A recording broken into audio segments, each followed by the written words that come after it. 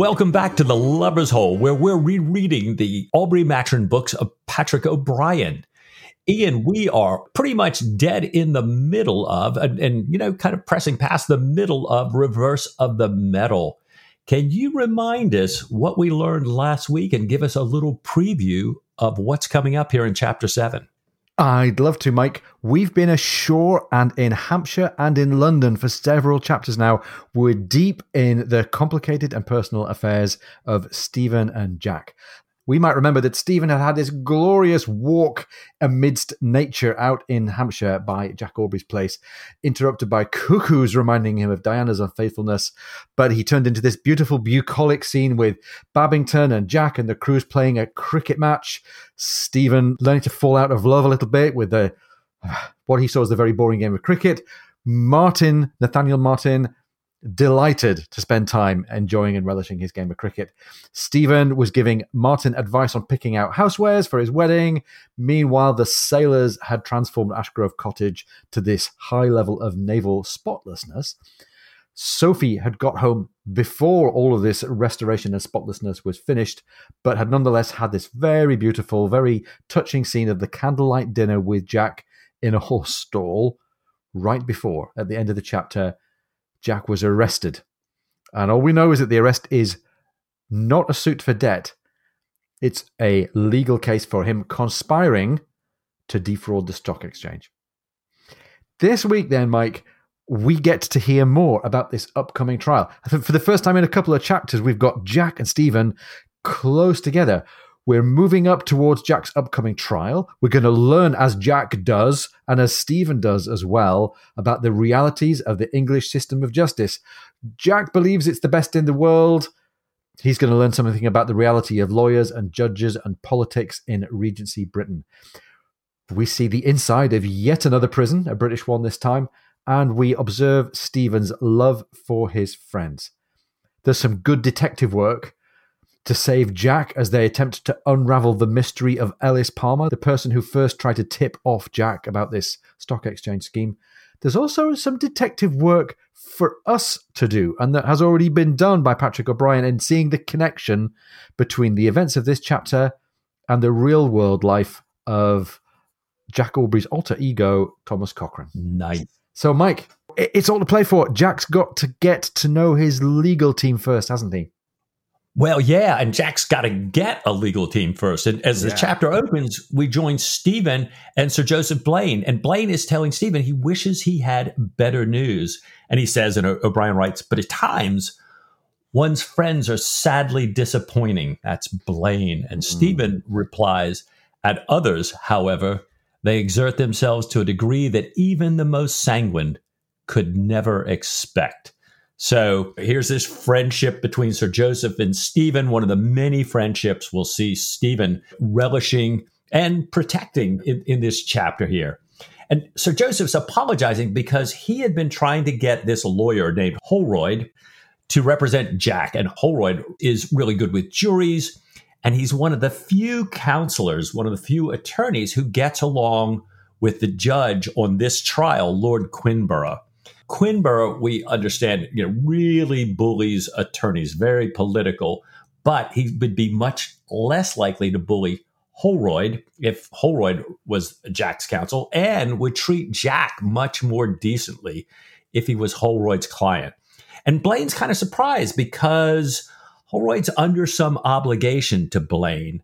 And at first, Blaine doesn't understand this, but later he learns that another judge has died suddenly, and Holroyd is at the top, kind of the top candidate to replace him. And that being the case, Holroyd at this point does not want to upset the ministry. He knows that the ministry are really zealously using this case to damage their radical opposition and to destroy General Aubrey. So if he was seen representing Aubrey's son, this is going to hurt his position for the judgeship. So I think he's a little sympathetic, but he doesn't want to upset the ministry. He doesn't want to upset Quinborough, who, besides being the judge, is a member of the cabinet and is also a very anti-radical, as is the chancellor. And this is going to be in the chancellery court. So Blaine notes that it's a little odd for a judge to be a cabinet member. And, I'm thinking to myself, kind of in politics of the present day, especially when this is a ministry-driven case. It seems like we're really stacking the odds against Jack here. Yeah. What happened to the separation of powers? What's happened to the separation of powers? We never had separation of powers. We don't have a constitution. Right. There you go. Yeah, so it's odd, isn't it? We've got this judge appointed to hear this trial who has a reputation for being a bully to lawyers and has a reputation for being a bit of a political conservative. This oughtn't to be a problem for Jack if it were not for a few other of the political connections going on here. Stephen, I think, understands what's going on here. He's pretty sure that he says that Jack is no radical, hates even a moderate Whig, and only thinks about politics twice a year. But Blaine points out that Jack is the son of a radical. And Mike, I think this is where we see that Jack's affairs are, to use the phrase, tolerably complex. Jack's father, General Aubrey, appears to have gone to ground in Scotland. He's the one that's the associate of several of these radicals. Stephen, perhaps jokingly, even suggests that maybe he's been shaved and hidden among the repentant Magdalens or Magdalens at Clapham. And I think, Mike, that these repentant nuns are an order of nuns working in the Magdalen Hospital in Clapham at the time. Right. Anyhow, disguised as a nun or not, General Aubrey's nowhere to be found. No one knows where he is. And even though his parliamentary privileges might cover him, he wants to risk nothing, and he wants to make sure that his son Jack and Jack's friends all take the blame. Stephen has had his own fairly trenchant opinion already about General Aubrey. I think a little while ago he wished that General Aubrey might choke on his next meal. Blaine says he is a horrible old man, and I think that's about it for a character study of General Aubrey. I think he's got nothing. He's got nothing here. He doesn't seem to have any honor. He doesn't seem to have anything going for him at all. So maybe there's an opportunity here. Let's keep going. Meanwhile, Holroyd tells Blaine that the entire defense is going to rest upon identifying one man, and that is the man in the post chase, this guy, Ellis Palmer, who started the lie going. So Holroyd, this is still in the spirit of giving some advice here, gives Blaine the name of somebody who can help, a thief taker, the best in London. This guy is called Pratt. Blaine hires him on and introduces Stephen to him. And we learn that Pratt, this thief taker, has all the appearance of being a lawyer's clerk, knows, however, that many people look down at his profession almost as an informer. So, Mike, there's every reason here why Stephen and Pratt might dislike each other, because we know what Stephen thinks about informers. Right. Pratt reports that he has no solid evidence, but he knows in his heart that the whole thing is a put-up job. There is no parliamentary draftsman named Ellis Palmer. There's no one at the docks who remembers seeing him, even though they did remember seeing the Quaker and the Flash Cove from the fight. This guy wasn't a regular cartel traveller. At the Sittingbourne Inn, the daughter of the house remembered him only because he'd been there once before, but acted like he came often and was so particular about the wine. So the daughter of the landlord gave a good description that matched the description that Jack had given. This might be great for court. This might be great for finding Palmer if only Pratt can get his hands on him.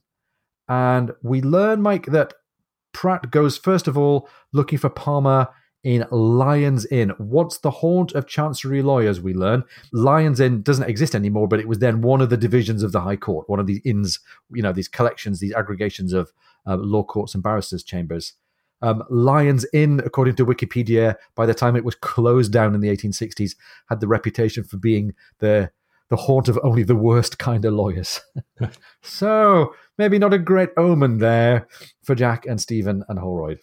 Yeah, but it does sound par for the course for the bad guys in this reading, for sure. Oh, it does. Of course they'd be at Lyon's Inn. Well, Stephen's sitting here with Blaine and Pratt, but he also just got off this night coach. He's traveled all night, and he excuses himself. I think he's feeling at this point like, he's heard enough. We don't have any evidence yet. He goes upstairs, sits down in what O'Brien tells us is Sir Joseph's book-lined privy. And I would say, boy, what a great thing. Nothing like a book-lined privy, your toilet lined with shelves of books, perhaps a little hemorrhoid ointment too, for spending too much time there. And then Stephen sort of breaks a cigar in half and smokes half of it, I assume, as he reads there. And he's trying to recover a little bit. He had a tough nighttime journey. The coach was lurching. He had a bunch of drunk fellow travelers. And he had spent most of the time worrying that Jack was really undone.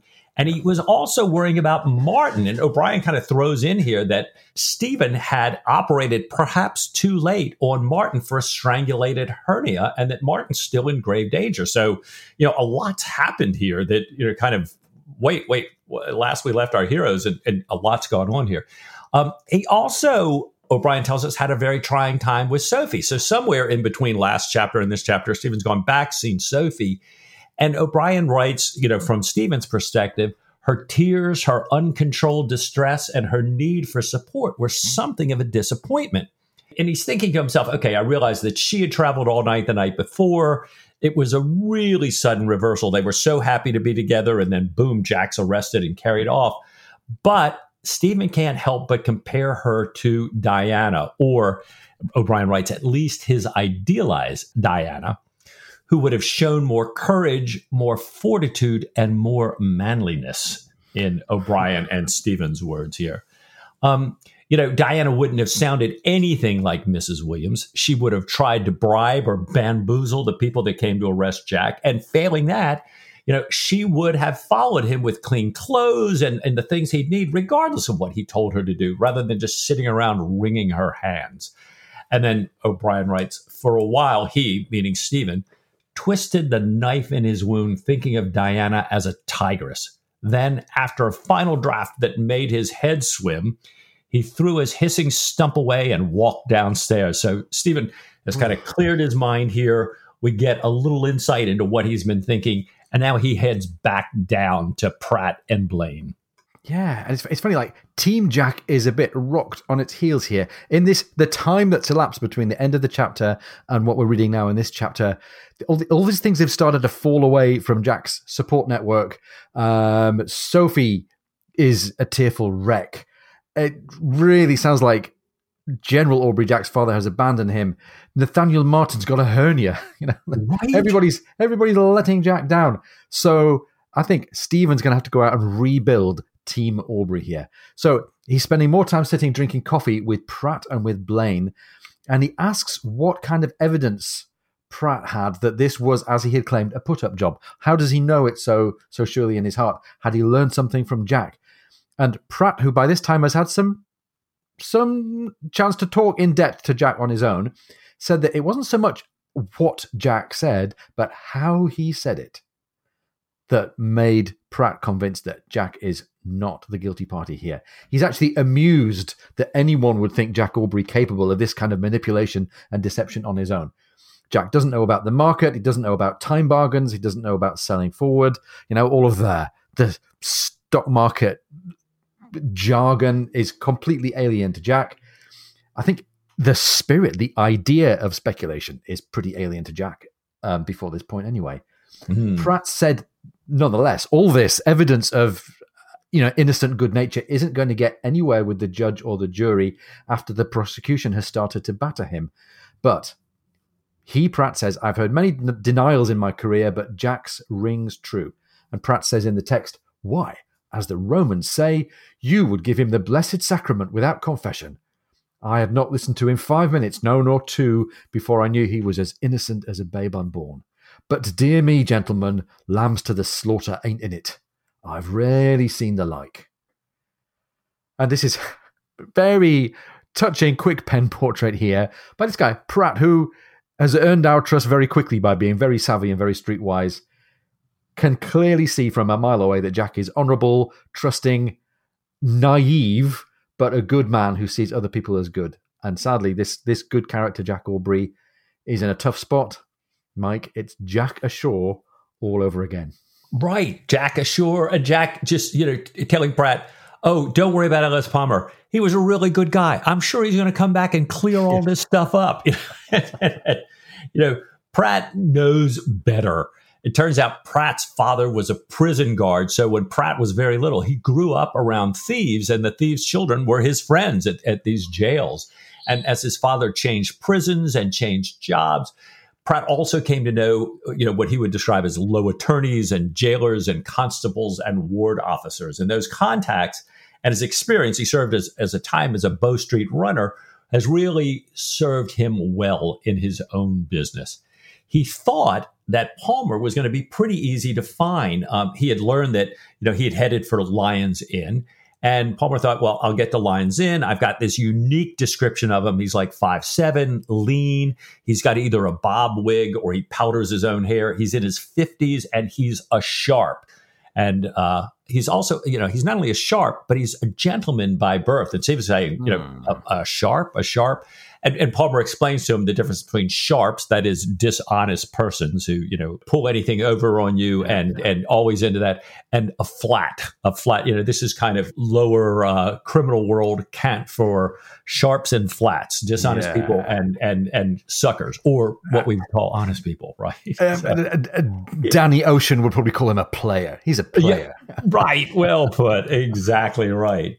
Well, and Pratt's saying, if Palmer hadn't been a gentleman, as O'Brien writes here, the captain would have seen through him. Simple though that is to say, the captain would have seen through him for sure. So I love how Palmer is kind of saying, yeah, even a simpleton like Jack would have seen that he wasn't a gentleman.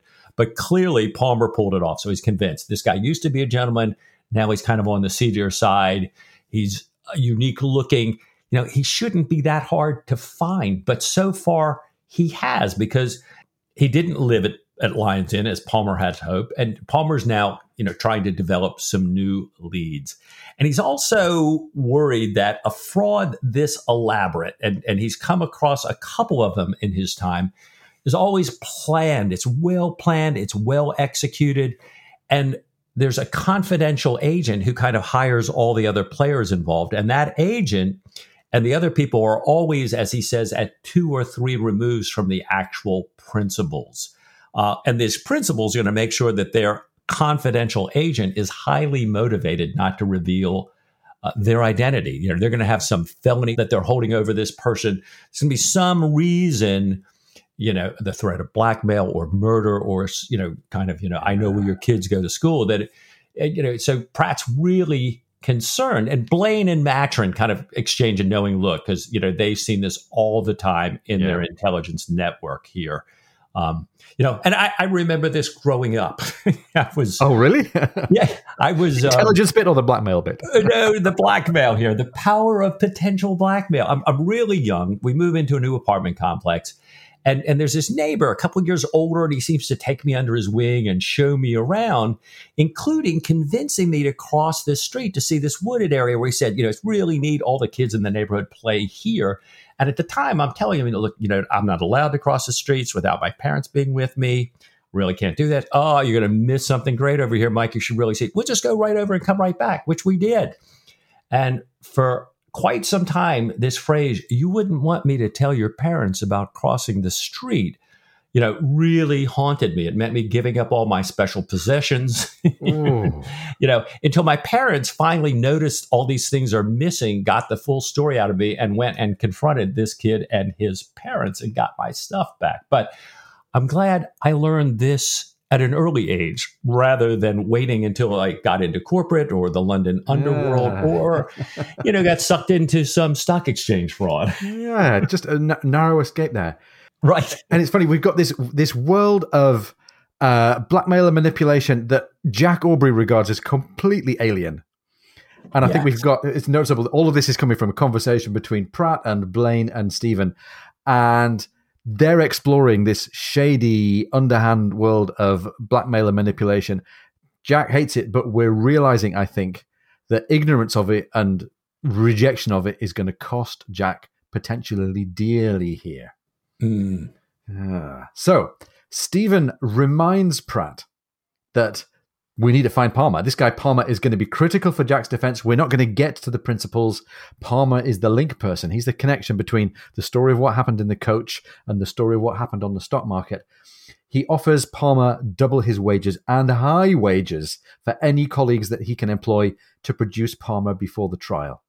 And this is a little eye-opener for Pratt here, who realizes that Stephen's a bit of a mark, potentially, or at least Stephen's a big tipper. After Pratt leaves, Blaine kind of warns Maturin and says, you'll never become a rich man making deals like that. And Mike, here we learn an interesting little bit of side news, or at least a reinforcement of a bit of news about Stephen. Stephen says he's already a rich man, having just inherited his godfather's estate. He has more money, he says, than he ever knew a private person could possess. And Blaine says that Stephen's godfather, who we met a few books ago, that was Ramon de los Streti Casademon from The Surgeon's Mate, was one of the richest men in Spain. And Stephen's already thinking about how he might like to endow a professorial appointment, a chair of comparative osteology, the study of skeletons and bony structures. And Stephen says he might just do this. Blaine, meanwhile, agrees to keep it confidential, to keep Stephen's wealth on the down low with people in society. He says an appearance of decent mediocrity is better by far, infinitely wiser from every point of view.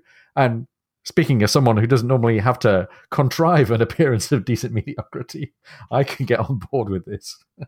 Right. I'm with you. I am with you, Ian. Gosh.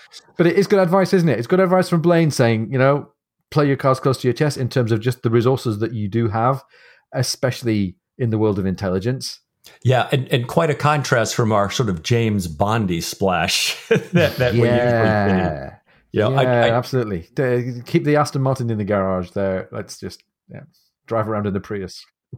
Well, wealth reminds Blaine of this huge captured botanical, entomological, mineral collection that Sir Joseph Banks has sent over to Blaine so he can have a chance to look at it before it all gets returned to France on the cartel. They seem to have this, the naturalists anyway seem to have this idea that says, look, when France and England capture stuff that really belongs to somebody else, we're going to send that stuff back home. And he brings Stephen in to see it. And Stephen, he says, God love us, seizing the dried skin of a Suriname toad. What splendor. And Blaine can't help himself. He says, the beetles are beyond anything. I spent such a happy morning with them. And they're, here are these two kids. They're right in the midst of the candy shop, and Blaine's housekeeper calls them to dinner. Stephen says, well, can't we just eat it in our hands, sort of like a sandwich? And in an aside to Blaine, he says, the Lord Sandwich does not get enough credit for his genial invention. All these people say unkind things about him.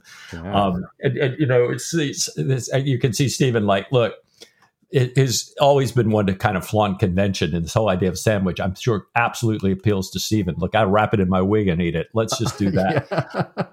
I was surprised. Apparently, this sandwich thing, some truth to that.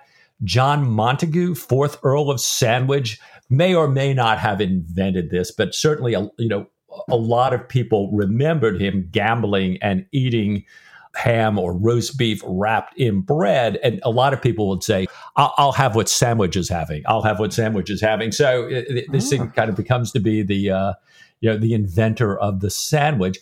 Also, 3-time First Lord of the Admiralty. So, either not a bad guy or, a bad guy, but we like sandwiches. Who knows? Yeah, pretty opposite connection.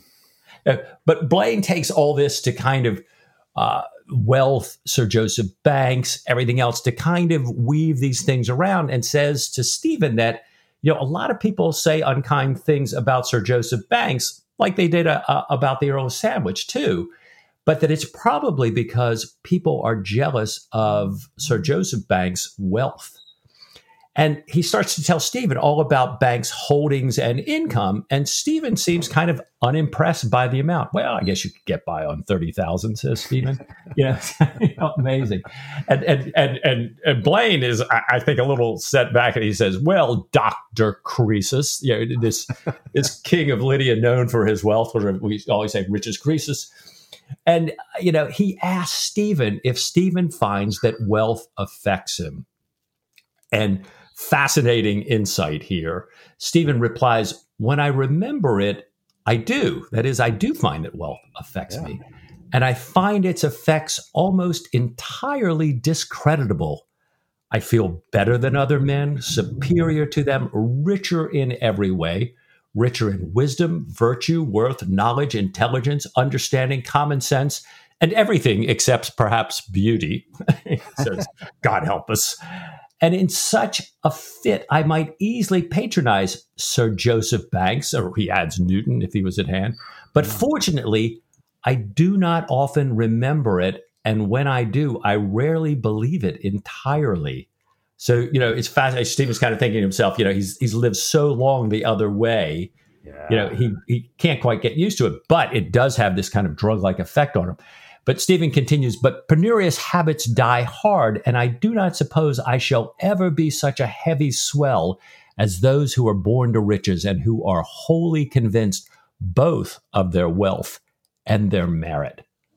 Wow. It's a real deep temptation for humans, isn't it? You look around, even if you've got a little modest pile, you look around your pile and you think, yeah, I did okay here. And this might not be good fortune. This might be because of my hard work and my talent, and maybe all those others who haven't got quite even my modest pile, maybe they should be a bit more like me. It's very easy for us to suppose that the world as we know it is what makes everybody successful. And if you're not successful, that's because you're not quite right in the ways of the world. Nice bit of self-reflection from Stephen. Maybe he's a little bit smug at believing that he's immune from this little bit of self-awareness, but it's quite a good observation. Well, and we hear it so much in these books, this whole idea about the effect of money, the effect of wealth, the whole different class system. We read it all through Jane Austen. O'Brien talks about it so much here. I can't help think about today, you see these memes about, here's the Instagram shot. Here's the reality of this person's life. How we all have to put ourselves up to be bigger and more beautiful and to have more and to have everything. And how much this dilemma of that day is a dilemma of our day too. I know recently with Cinephiles going through the movie Master and Commander, we had a great discussion about this whole idea about families, if you will, wealth and its impact on your life and how you think of each other. So absolutely another case of O'Brien getting us to think not only about Jack and Stephen and things back then, but about things right now. It's very true. And we're just coming to that moment, Mike, in O'Brien's career when he started to really see a return in terms of, fame and book deals and revenues and royalties and stuff. Up to this point, though, he was pretty, to use the phrase here, he was pretty penurious. By the time we get to Reverse of the Medal, everybody still likes the books, but it's the same people as always like the books, and he's not getting fresh, new, excited reviews. It strikes me that he might have been writing this slightly longingly, thinking, I kind of wish that I had a pound or two so I could feel smug. And I guess that this idea of living a frugal, penurious life is something that he attributes to himself, because he attributes it to Stephen Maturin to the extent that as Stephen decides to go across town, having got detailed directions from Sir Joseph Blaine, Stephen walks rather than taking a coach. And he asks directions for the streets around Marshalsea, the debtor's prison. The street names here are great. One is called Dirty Lane. Once he gets there, he gets lost because there are two streets named Dirty Lane in the neighborhood. He's not actually on the correct one. He finally arrives at Melancholy Walk, another fantastic street name. In a bit of a half trot, he's out of breath. A local, one of the more kind locals, has given him directions to the Marshalsea, this debtor's prison, and offered to guide him there so that he'd arrive before closing and maybe also protect Stephen from thieves in exchange for a fee and some pork pies. Mike, you can get a lot. You can get a fair bit with blackmail. You can get a much further way, I think, in life with pork pies. Too true.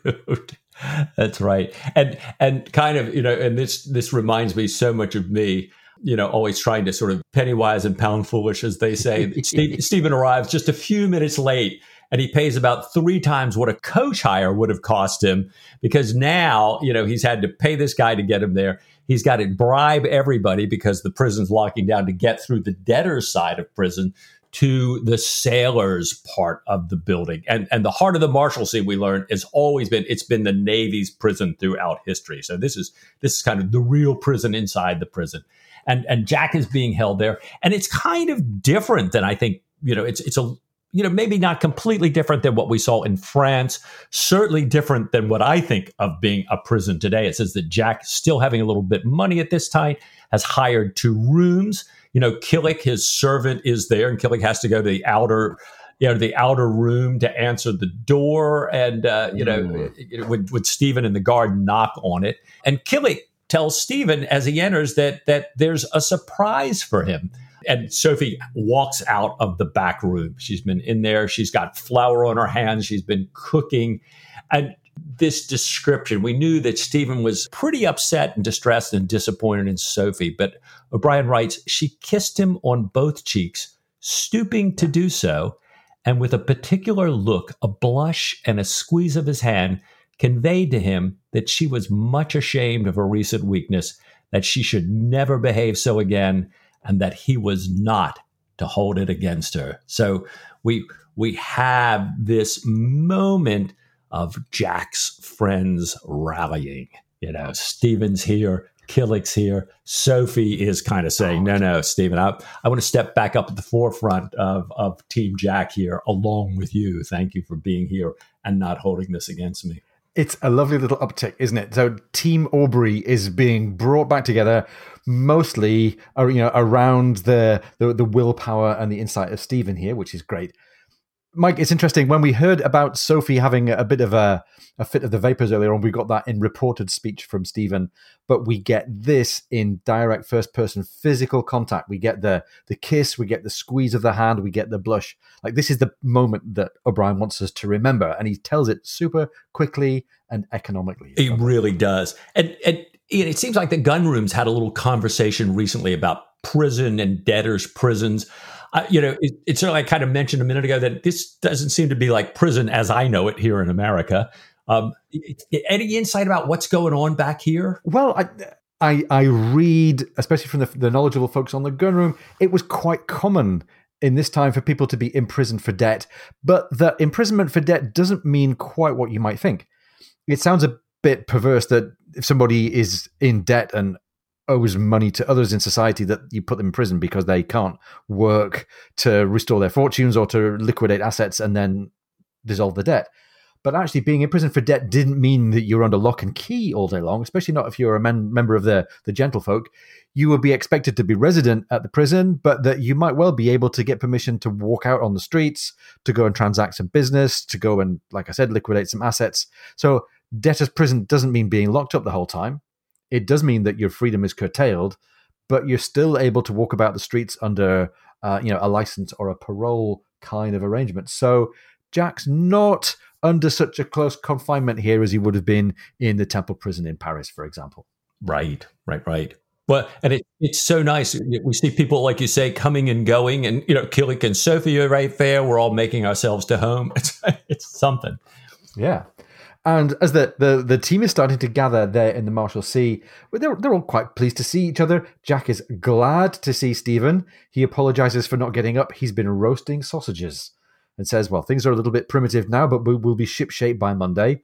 And we know from last chapter that shipshape for Jack means floor scrubbed, newly painted, everything turned out and turned over again.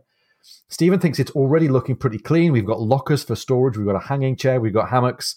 We've got one covered with a rug to make a sofa. It's much nicer, he thinks to himself, than the jail that they experienced in France. It's much nicer than the American jails that held Jack. And it's much nicer than the English sponging houses where Jack had needed to be held earlier on in his life. Jack asks about Nathaniel Martin, who, remember, is out with a hernia. We learn that he's in good hands. Stephen's hoping nonetheless to get more specific news of him. And the last little touch here, nice little welcoming touch for Stephen.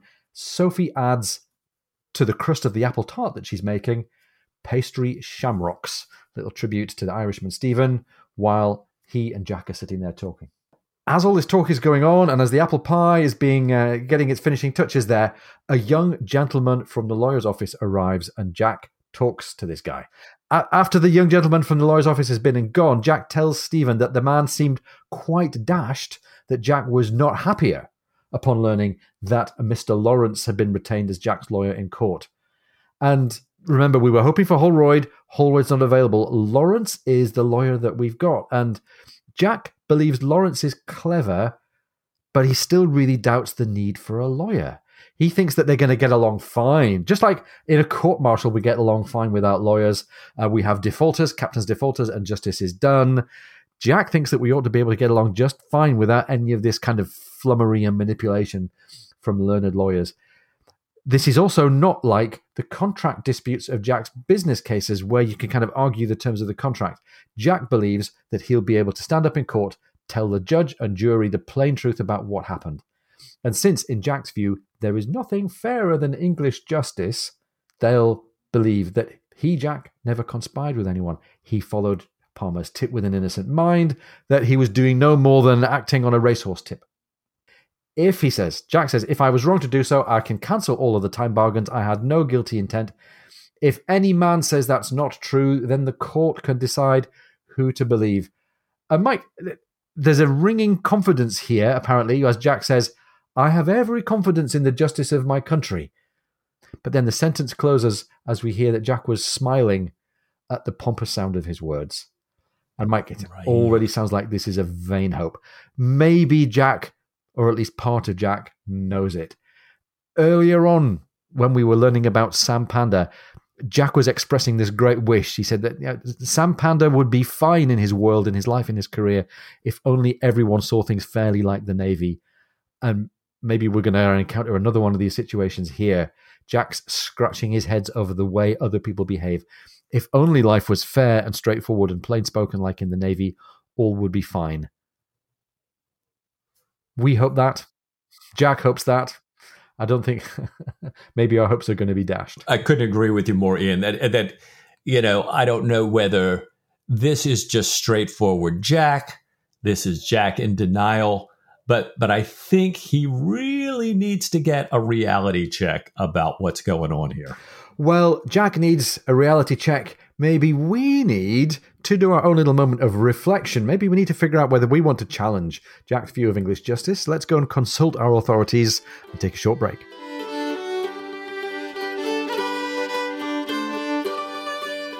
If you're enjoying the podcast, please come and join our supporters on Patreon. Go to patreon.com/lubbershole.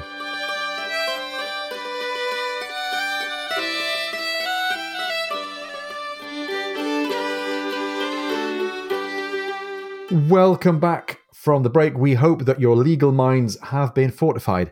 I want to take a moment here just to mention a great bit of feedback that we got from a listener. We spoke a few episodes ago about a statement being, I think Maturin said, a commonplace worthy of La Palisse. And we were debating, right, whether that was a harbour town in France or whether it was something else.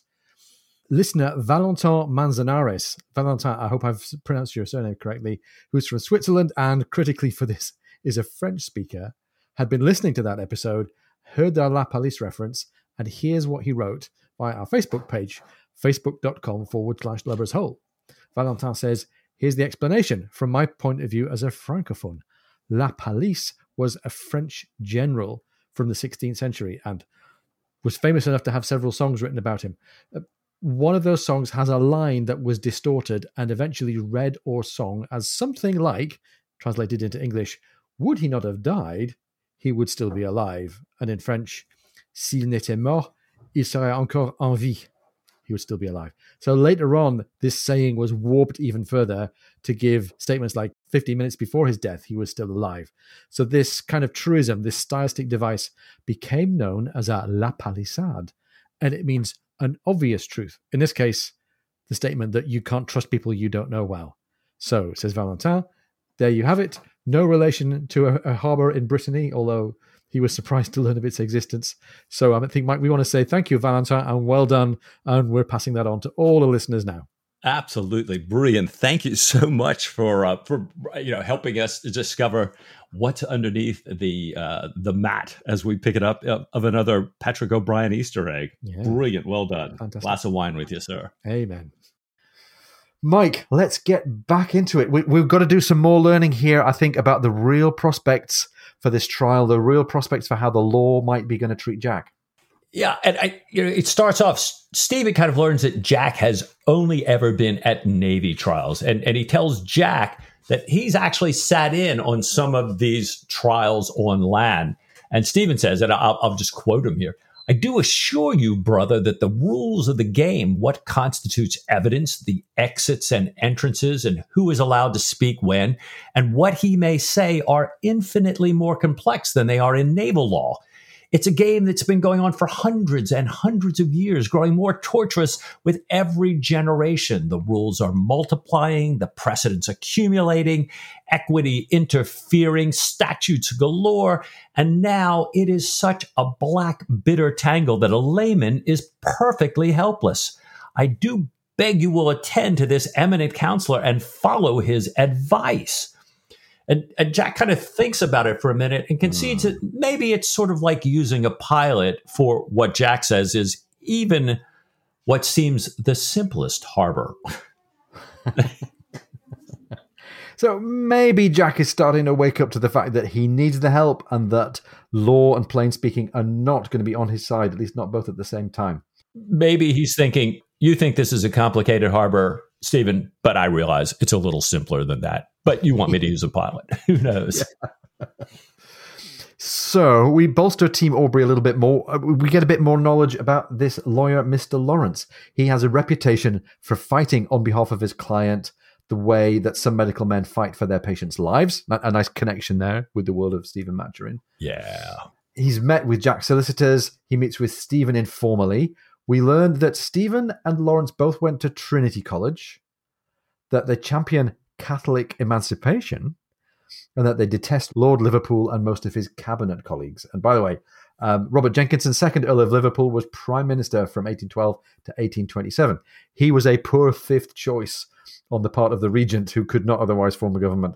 So we're learning that Lawrence has got some savvy and some fight on behalf of his clients, but he's got connections with the world of fifth-rate politicians and the world of Irish emancipation. He's good, but politically, Mike, he ain't no Holroyd. Right. Lawrence doesn't think that the ministry started this scandal, but he's absolutely convinced that they're going to do everything they can to take advantage of it. And he tells Stephen, I must tell you that if this Palmer is not produced, physically produced and identified as the man in the chase, I mean, whether he denies the whole affair or not, then I fear for your friend. This is a pretty scary moment. I think, maybe we're being too spoilerish about this, but I think it's pretty clear from this sentence that Palmer's not going to be found. This sounds, Mike, too much like chasing a privateer in the hope of a sighting. Right. Holrod says, you got to have Palmer. Lawrence says, you got to have Palmer. Without Palmer, there's no hope. And we're going, yeah. I think we're going to end up in the middle of the Channel Fleet as the privateer heads to the French coast without us, right? We get a bit more news here about what's going on with the resources and the organization of Team Jack Aubrey. Stephen passes the news to Lawrence that he's received a bank draft from a man who owes him a large card debt, and he's got news that a friend he operated upon has recovered. Mike, the friend who got operated upon is presumably Nathaniel Martin, so he's been down, but he's up again, and presumably the bank draft, that must be from Ray, right? Right. Ray's hope for money, as far as we knew, had just sailed over the horizon with Babington, who's in the process of eloping with Fanny Ray. So what's going on? How has Ray paid his card debt? With what resources? There's something fishy going on here. Yeah, it just doesn't stack up at all. But Stephen, as sort of a thank offering, he says, he's going to place this entire sum, this huge amount that Ray owed him, as a reward for Palmer's discovery. Whoa. Boy, there's Team Jack with Stephen absolutely leading the charge. Yeah, and there's a nice little bit of poetic symmetry there. Stephen's got all of this money paid off a card debt from Ray, and he's going to use it for something that we know, but Stephen doesn't know yet, that we know is another little step towards Ray's undoing. So we hear that Lawrence hopes to get good news from Pratt. Bail has been denied for Jack, so the case can be hurried forward so it can be heard by a furious Tory, this Lord Quinborough, who's also a member of the cabinet. That's this Justice Quinborough. Without Palmer in front of this furious Tory judge, there's no defense that can win. Wow. Pratt does meet Stephen that afternoon and tells Stephen they found their man. But there's no triumph in his look or his tone. It turns out that one of Pratt's associates, one of these people that he hired with Stephen's money, was looking through the southward corners river corpses, and he found a body that met Palmer's description. And they also found a paper that had been circulated to the hospitals and police offices offering a reward for the news on the whereabouts of someone with this exact same description. And Pratt had gone to see the person on the handbill, an N. Barley of Lyons Inn. And, for Pratt, the bells are all going off. It's like Lyons Inn, Lyons Inn, Lyons Inn. But this person, N. Barley, a woman, is gone. And it turns out she was what he called a flogging whore, somebody in the S&M line. And that Paul Ogle, Ellis Palmer's real name, was her sweetheart. So Pratt said that even if they could find her, she's clearly not going to talk. She's going to deny everything, and she's going to know that they would kill her just as they had killed Palmer if she gets involved or says anything. So Stephen's kind of thinking, well, this isn't all lost. I mean, we've got a corpse anyways. So why don't we bring the girl from the Sitting Board Inn or the guys who, had taken care of the horses there? Maybe they can identify the body for us. They can identify this guy as the guy in the coach. And, it should work, says Stephen, because, you said that he was not in the water long. And Pratt says, well, he wasn't in the water long, but his face had been removed.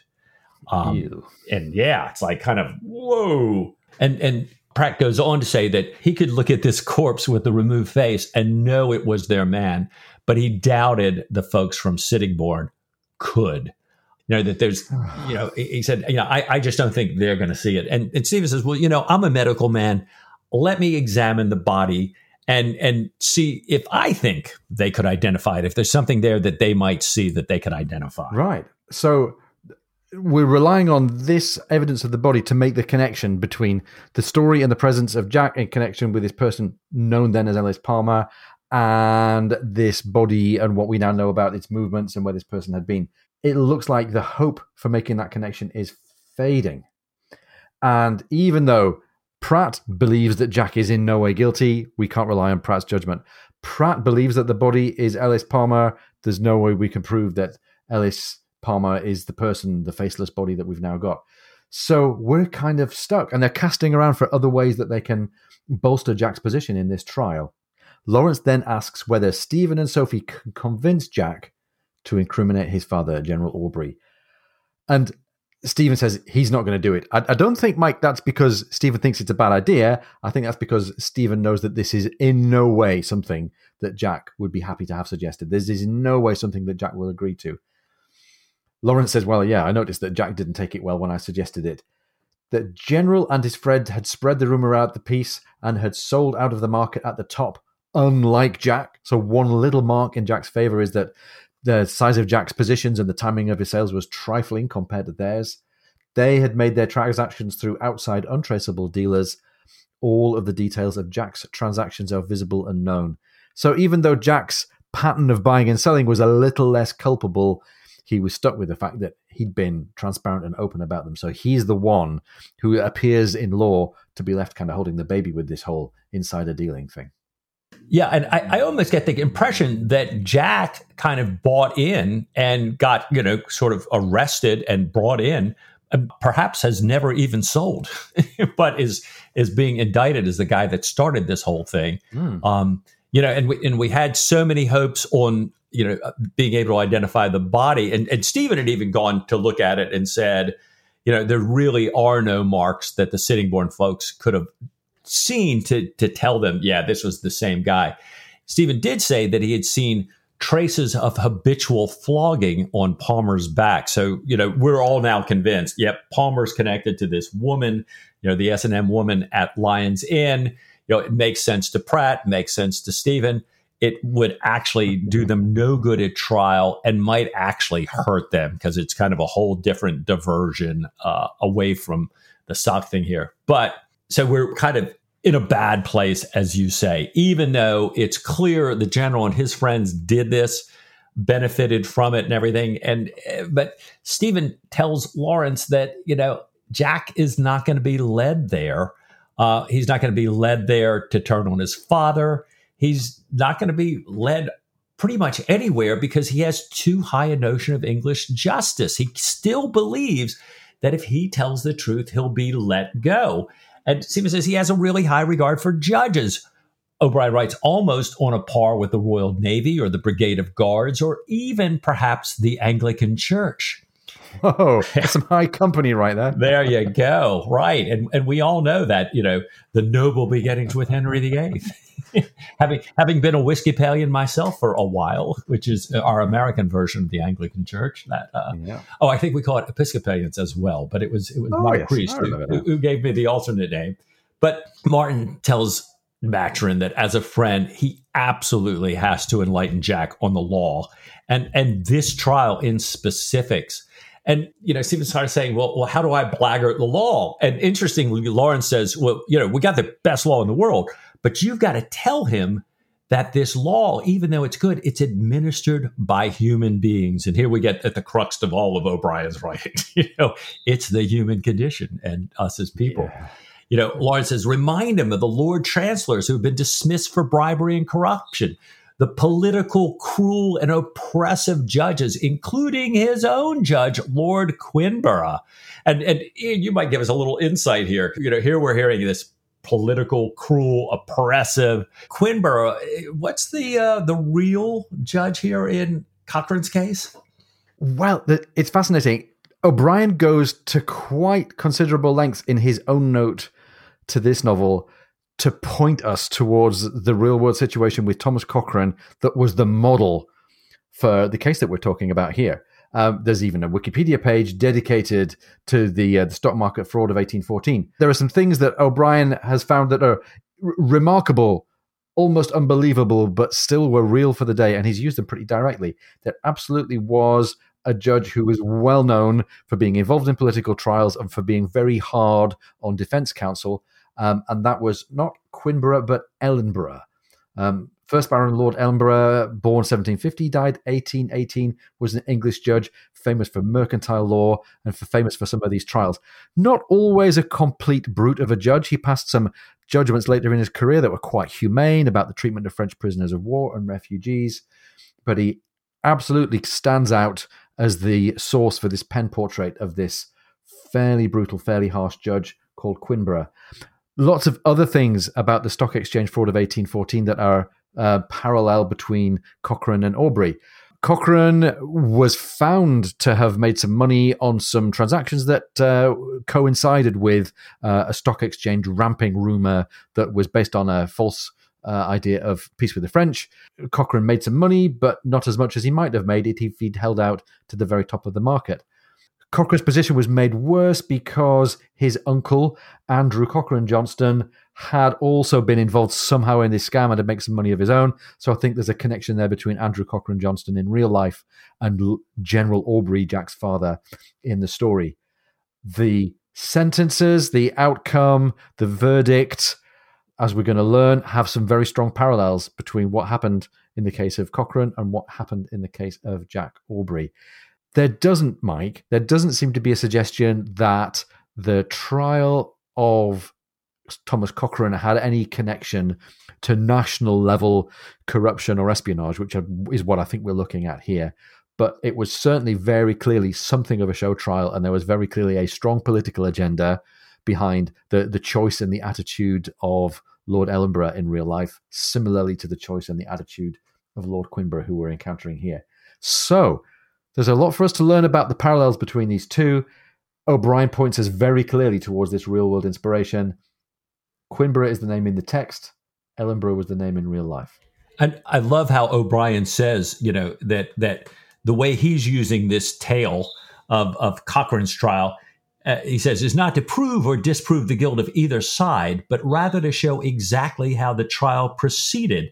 And this knowledge I have used simplifying the complex legal issues, annihilating scores of witnesses, but carefully retaining the structure of the trial together with its curious timetable. The reader may therefore accept the sequence of events almost unbelievable to a modern ear as quite authentic. So much like our battle scenes, O'Brien's trying to reassure us that, it may sound fantastical, but it's what actually happened. So here it goes. Right. Yeah. A little bit like the bear costume in Post Captain. It's going to sound remarkable, but O'Brien is telling us it was a real thing. Yeah, it's a great one. Well, speaking of that bear, Lawrence kind of goes on. He said what a bear this judge is, if you will. Yeah. And then he talks about what a bear the lawyers are. And Lawrence is telling Stephen to tell Jack about the unscrupulous lawyers who go for a verdict by any means with no regard of justice.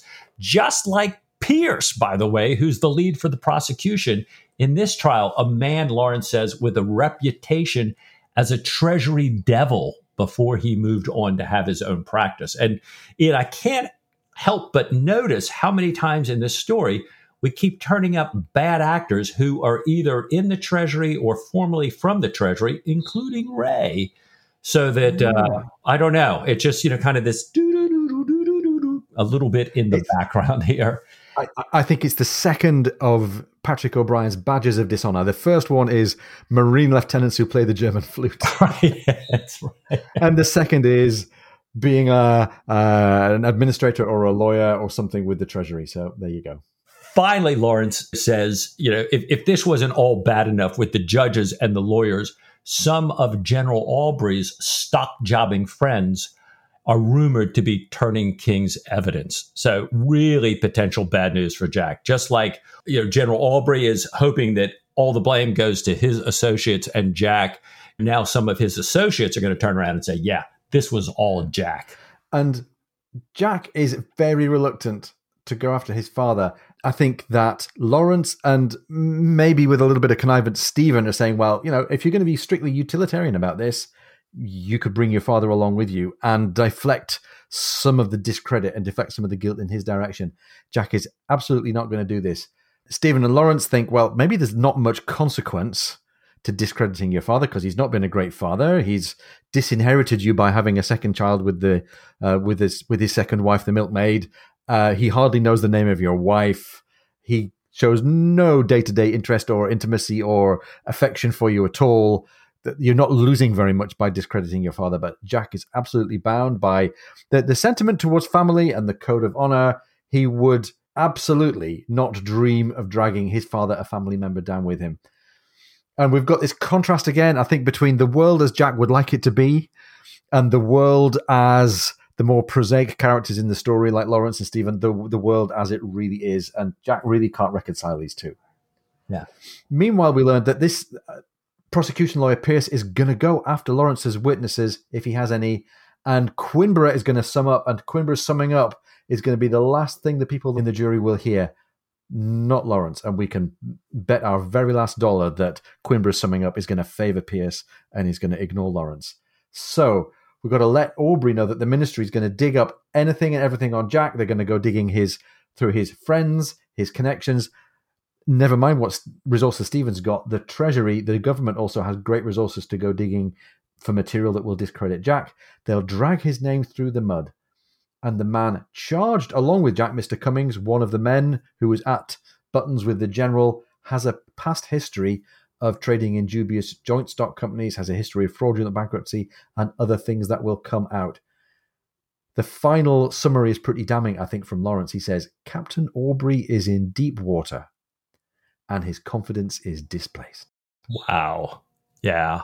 And it's interesting because, Stephen had asked Lawrence if Jack won't go after his dad, what are you going to do? And you just talked about some of that. And it was fascinating. One of the things that Lawrence talked about was, I'll have to lean on Jack's distinguished record and his wounds. Tell me, Stephen, about some of his wounds. But, then Lawrence says, but the jury is likely to be city men, as Lawrence calls them. And Lawrence says, for them, money is far more important in the city than sentiment, let alone patriotism. I thought, oh my gosh, this is, boy. And is it not ever so? So kind of hearing all this, Stephen says, well, if worse comes to worse, what's going to happen to Jack? And Lawrence says, and I'll quote O'Brien here, a heavy fine for certain, perhaps the pillory, perhaps imprisonment, perhaps both. And Stephen's blown away. The pillory? Do you tell me so? The pillory for a naval officer? Oh, yes, sir. It's quite a usual punishment in the city for fraudulent dealings and so on. And of course, he would be dismissed the service. And Stephen reacts, God, between us and evil. And O'Brien tells us that Stephen was moved beyond his usual calm and did not recover even the appearance of it until he was walking up the steps of his club. Yeah. So Stephen's got this heavy heart now. He realizes, I think, the depth of the situation. He realizes just how hopelessly out of touch Jack is with the realities of how this trial might go. And he's off to see Blaine again. He apologizes to Blaine as he gets to the club for being late. He says that now Palmer can't be called because he's been found mutilated in the river. Lawrence has no hope for Jack. I do not suppose he has, said Sir Joseph. Appearances are so very much against poor Aubrey. If his worst enemy had contrived this scheme, he could not have done him more harm. And by the way, Mike, I think we're invited to speculate that maybe it is Stephen and Jack's worst enemies that have precisely engineered this scheme, but we don't know about that yet. Right. Stephen asks Blaine then if he thinks Jack is going to be condemned, after asking him if he predicts a guilty verdict. Blaine says it's a political trial. It's aimed at General Aubrey at the radicals. The intent is to ruin everyone's reputation. Nothing else matters. And I think he's basically saying that a stain on Jack's reputation and this severe punishment is just collateral damage as they're lashing out against the radical political interests. Exactly. Blaine says the ministry must have welcomed the opportunity to do this. Indeed, says Blaine, I am sometimes tempted to wonder whether some zealous follower may not have engineered it, anticipating their wishes and perhaps at the same time meaning to enrich himself. It is a specious theory, although I do not believe it.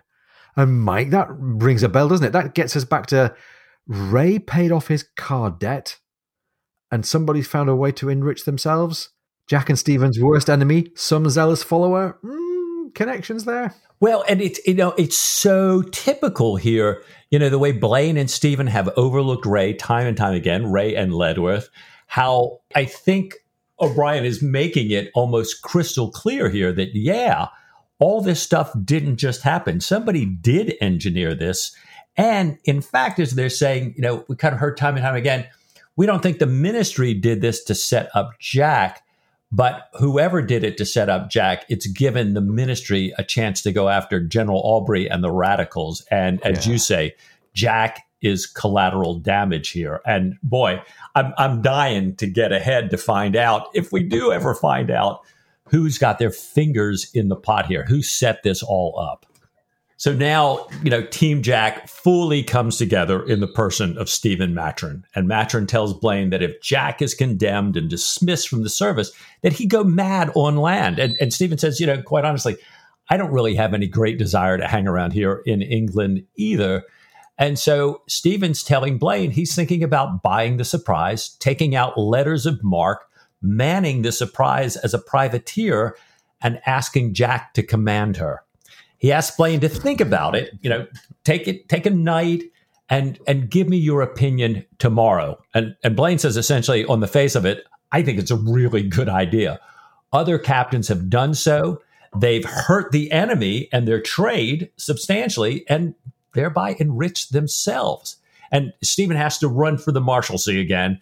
And this time, Sir Joseph, who is smart and knows Stephen well, insists that Stephen takes a coach and makes sure that one is called as Stephen runs upstairs to grab his things. So as Team Jack is taking shape, it's strange that I think Jack is getting a little by little more dissociated from this as the time goes on. He's got Sophie there, he's got Killick there, but I think he's in his own little world. When Stephen gets back to the Marshalsea, he finds Jack finishing a game of fives in the courtyard.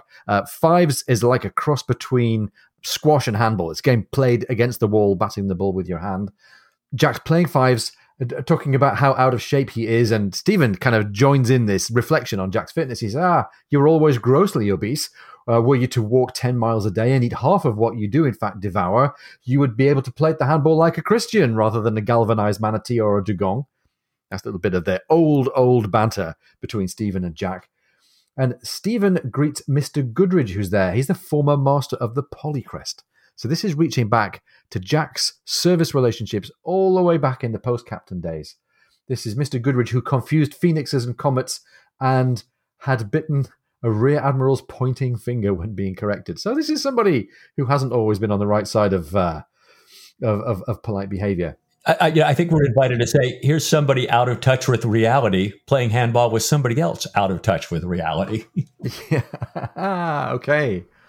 But more of this distraction, I think, more of this amiable distraction for Jack, as Stephen tells him he's brought a paper with him that is meant to be part of Gibbon's Decline and Fall of the Roman Empire, that famous 18th century Enlightenment treatise on the final centuries, the final generations of the Roman Empire. It's still, name-checked by everybody who studies the classics. He's brought with him this paper meant to be from this great work, The Decline and Fall, withdrawn at the last moment for fear of offending lawyers and judges. Now, Stephen wants to sort of divert Jack with this story, but then he realizes he's brought the wrong paper. He's brought a paper by Huber on bees, which is another hark-back to post-captain, and summarizes what he can from memory. And Mike, I speculate about how successful he is in keeping Jack's attention here.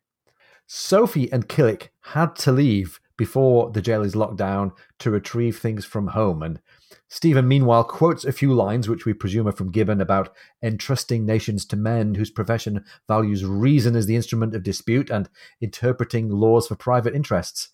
He says that Gibbon felt that part of the empire's fall was due to the number of lawyers. So now we see where he's going with this. He's trying to make a heavy-handed point about the perils of depending on lawyers. He says men who believe whatever they can square with the law is right are noxious when they reach powerful positions. They have statutes, not ethics. They don't impose their own conscience, only what a judge will allow.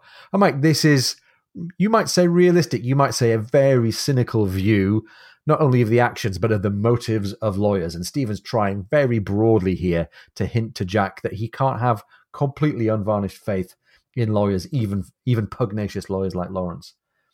This miserable sophistry, he says, which disregards not only epistemology, but also the intuitive perception that informs all daily intercourse, is sometimes formulaic, yet I have known men who have so prostituted their intelligence that they believe it. And Jack comes back, he says, oh, come, Stephen, surely saying that all lawyers are bad is about as wise as saying that all sailors are good, ain't it? Yeah, a little moment of self-awareness there from Jack. Stephen comes back saying, I do not say that all lawyers are bad, but I do maintain that the general tendency is bad. Standing up in a court for whichever side has paid you, affecting warmth and conviction, and doing everything you can to win the case, whatever your private opinion may be, will soon dull any fine sense of honour. The mercenary soldier is not a valued creature, but at least he risks his life, whereas these men merely risk their next fee. Oh, it's really trying hard to tell it like it is here for Jack. Right. Thinking that, surely this is something Jack can get his head around. Yeah. But Jack's not having it, is he? No. Jack reminds Stephen that, some of the members of their club are lawyers. And Jack goes on to say that unlike the way it may be in Ireland or on the continent, in England, most lawyers are perfectly honorable. And O'Brien writes, after all, everyone agrees that English justice is the best in the world. This coming from the mouth of Jack here. And Stephen says that the temptation is the same in all countries, even more so, not just for lawyers, but for judges, to make the wrong seem right. O'Brien writes that judges have enormous powers, and if they choose, they may be cruel, oppressive, forward, and perverse virtually without control. They may interrupt, bully, further their political views, and pervert the course of justice. Stephen tells Jack about a time when they were in India, when Stephen was introduced to a judge in India known as the Just Judge. And he points out to Jack, says, it's just ludicrous that you have one judge in the midst of these thousands, or perhaps they are tens of thousands, who is called the Just Judge. And Jack says, no. Judges are all thought of as great men. And you can almost see Stephen kind of pounding the table saying, only by those who don't know them. And, goes on to cite a number of examples of bad judges and their bad behavior. Jack's still not there, though, yet. He says there must be some good lawyers. Stephen says, well, yes, maybe there are some good lawyers, but he's concerned with the lawyers and the judge in Jack's case. And Stephen says, shaking your confidence in the perfect impartial justice of an English court of law, and I want to tell you that your judge and your prosecutor are of the kind I have described. And he goes on to say that Lord Quimber is notoriously violent, overbearing, rude, ill-tempered, and as we heard before, he is a member of the cabinet. While, says Stephen, your father and his friends are the most violent members of the opposition. Mr. Pierce, who leads for the prosecution, is shrewd, clever, brilliant at cross-examination, much given to insulting witnesses so that they lose their temper, conversant with every legal quirk and turn, a very quick-witted, plausible scrub. Wow. And he wraps up by saying, I say this so that you should not be quite certain that the truth will prevail or that innocence is a certain shield, so that you should attend to Lawrence's advice, and so that you should at least allow him to hint that your father was something less than discreet. And Stephen's coming back to this even very softly stated idea that Jack has nothing to lose by drawing some of the discredit down onto his father. It's a very, very subtle ask. It's a very big step from someone like Stephen who hates informers, but he's clearly trying to be very clear, cold-eyed, and almost utilitarian about this choice. And I wonder if he's reflecting on the trade-off with what he knows will happen to Jack if the trial goes against him. Right. And Mike, it's a very lovable portrayal of Jack, this person who's loyal to family, even when it's hopeless, loyal to the good standing of the Navy, which to him is the same as family. It's all been pretty one-sided. General Aubrey hasn't shown Jack actually very much affection or given him very much support in life. The Navy hasn't exactly been 100% Team Jack Aubrey over the years. So despite all of this, Jack is still clinging to his loyalty. I think it makes us like him a lot, but it doesn't make us confident for what might happen next. No, and it kind of makes me feel, again, in my life, so many times along the lines, that time when you're looking at somebody, including yourself in the mirror, and you realize the difference between loving and enabling somebody. Yeah. I got to get over this. Yeah. I'm kind of spinning this all this way, but really it's actually the other way. And I would definitely say that in this case, Jack is hopelessly enabling his father by trying to, quote unquote, remain loyal and not be an informer. And I think we've seen this sometimes just a little bit. I love the way Jack treats the people under his command. I love the fact that he's not a flogging captain. And I love the fact that he's grace-filled and he wants to kind of give people a second chance and everything. But you do always have to watch that line, especially when, as you were just talking about, when there's huge consequences for putting yourself out here against everybody else's better judgment here. And we kind of hope that it seems like maybe the light goes on a little bit, because Jack replies, yes, you speak very much as a friend, and I am most deeply beholden to you. And I'm thinking, okay, finally, maybe Stephen, has kind of struck the mark here. He's gotten to Jack a little bit, but no. And Jack goes on, but there is one thing you forget, and that is the jury.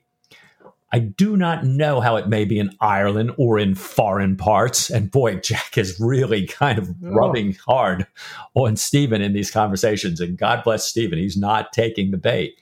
But in England, we have a jury. That is what makes our justice the best in the world. The lawyers may be as bad as you say, but it seems to me that if 12 ordinary men hear a plain, truthful account, they will believe it. And if by any wild chance they come down hard on me, why, I hope I can bear it. Tell me, Stephen, did you remember my fiddle strings? Oh, by my soul, Jack, cried Stephen, clutching his pocket. I'm afraid I forgot them entirely. End of chapter 7. Oh my gosh. Now we've got that one moment where it looks like Stephen might have reached him. Jack brushes him off entirely with the jury. And then, as if in the absolute highest realms of denial, by the way, do you have my fiddle strings? And Stephen, oh my gosh, I want to say Stephen going, fiddle strings? How are you thinking about fiddle strings in a moment like this? Going, oh my gosh, Jack, I entirely forgot them. It's like, no. And you should too. Right, exactly. We don't, stop fiddling. To go back to Gibbons, Rome is burning, my friend. Oh, very good. Oh my gosh! But Mike, it's a really grim moment here. We've got nothing but jeopardy for Jack. Team Jack is around him. He's got Sophie, he's got Killick, he's got an almost good lawyer, he's got Lawrence, he's got Stephen, he's got Blaine, he's got Pratt, but so much seems to be stacked against him. Yeah, it really does. It really does. And if he's placing his confidence in these 12 ordinary men of the jury, I remember from my own personal history that it's a misplaced confidence. I remember being on a huge consulting endeavor, absolutely having to head out of town. I mean, this is kind of make it or break it time at the end of the project, and getting a jury notice, a jury call. And I go there and I'm thinking, if I can just get out of here quickly, I can still make that flight. And I think I would have been a good member of that jury. But taking my own personal interest into heart and knowing how these things work, as soon as they put me up there and talked to me and asked me if I had any preconceived notions about the guilt or innocence of this person, I said, well, if he wasn't guilty, why would they have arrested him? To which he said, dismissed, and I ran immediately to the airport. And I've looked back on that going, you bastard. Oh, Mike, you're such a dark horse. Oh, God, I hate that. I just hate that. And, it was certainly not a super big deal. But who knows what happened to that person? Who knows what happened to that trial? Shame on me for not even going back and finding that out. So, Jack, don't place your confidence in the jury here, right? Well, I've got to say, I've done jury service twice, once as a foreman and once as just a member of the jury. And it's quite the eye-opener, but it's a world apart. If you look at the way the justice system works, at least in the UK, the difference between the experience that Jack is about to go through and the experience that accused people go through is, we've come a long way since 1814, I'm pleased to say. Well, on some occasions, I think we've come a long way. I know one of the times that I was serving on a jury, and it was a case of some consequence. We had a break, and I was in the elevator going up to lunch at this, and I hate this. This kind of sounds like blacks, at this city club. Yeah. In the same elevator was the judge, who happens to be kind of bragging and yakking to some of his colleagues in there. And he pulls up his robe to show his pearl-handled pistols. And he's talking about these drunken yahoos who were both kind of all out of their minds. And, it would do the world a better service if they both had kind of just run right into each other and removed both of themselves from the earth. And I'm thinking to myself, my God, you're the judge on this? I'm glad I'm in the jury. So where are we here? Ian, Jack ashore. Oh my God, yeah. Jack ashore. All these people trying to help him, as you say. And it's so in character, it seems, for Jack to be this believer in custom, in all things England, to not be an informer, to be loyal to his father because of who Jack is, not because of anything about his father deserving this. But, what happens from here? Yeah, and there's still a whole lot else that's happening in this book that we haven't been in direct touch with for a chapter or two. We've got the story with Ray. We've got this scheme that Blaine and Stephen have put in place to find out what's really going on with naval intelligence. We've got Diana. We've got Stephen's potential mission to France. Mike, I think we need to keep going. What do you say to just a tiny bit more Patrick O'Brian? Ian, I should like that of all things.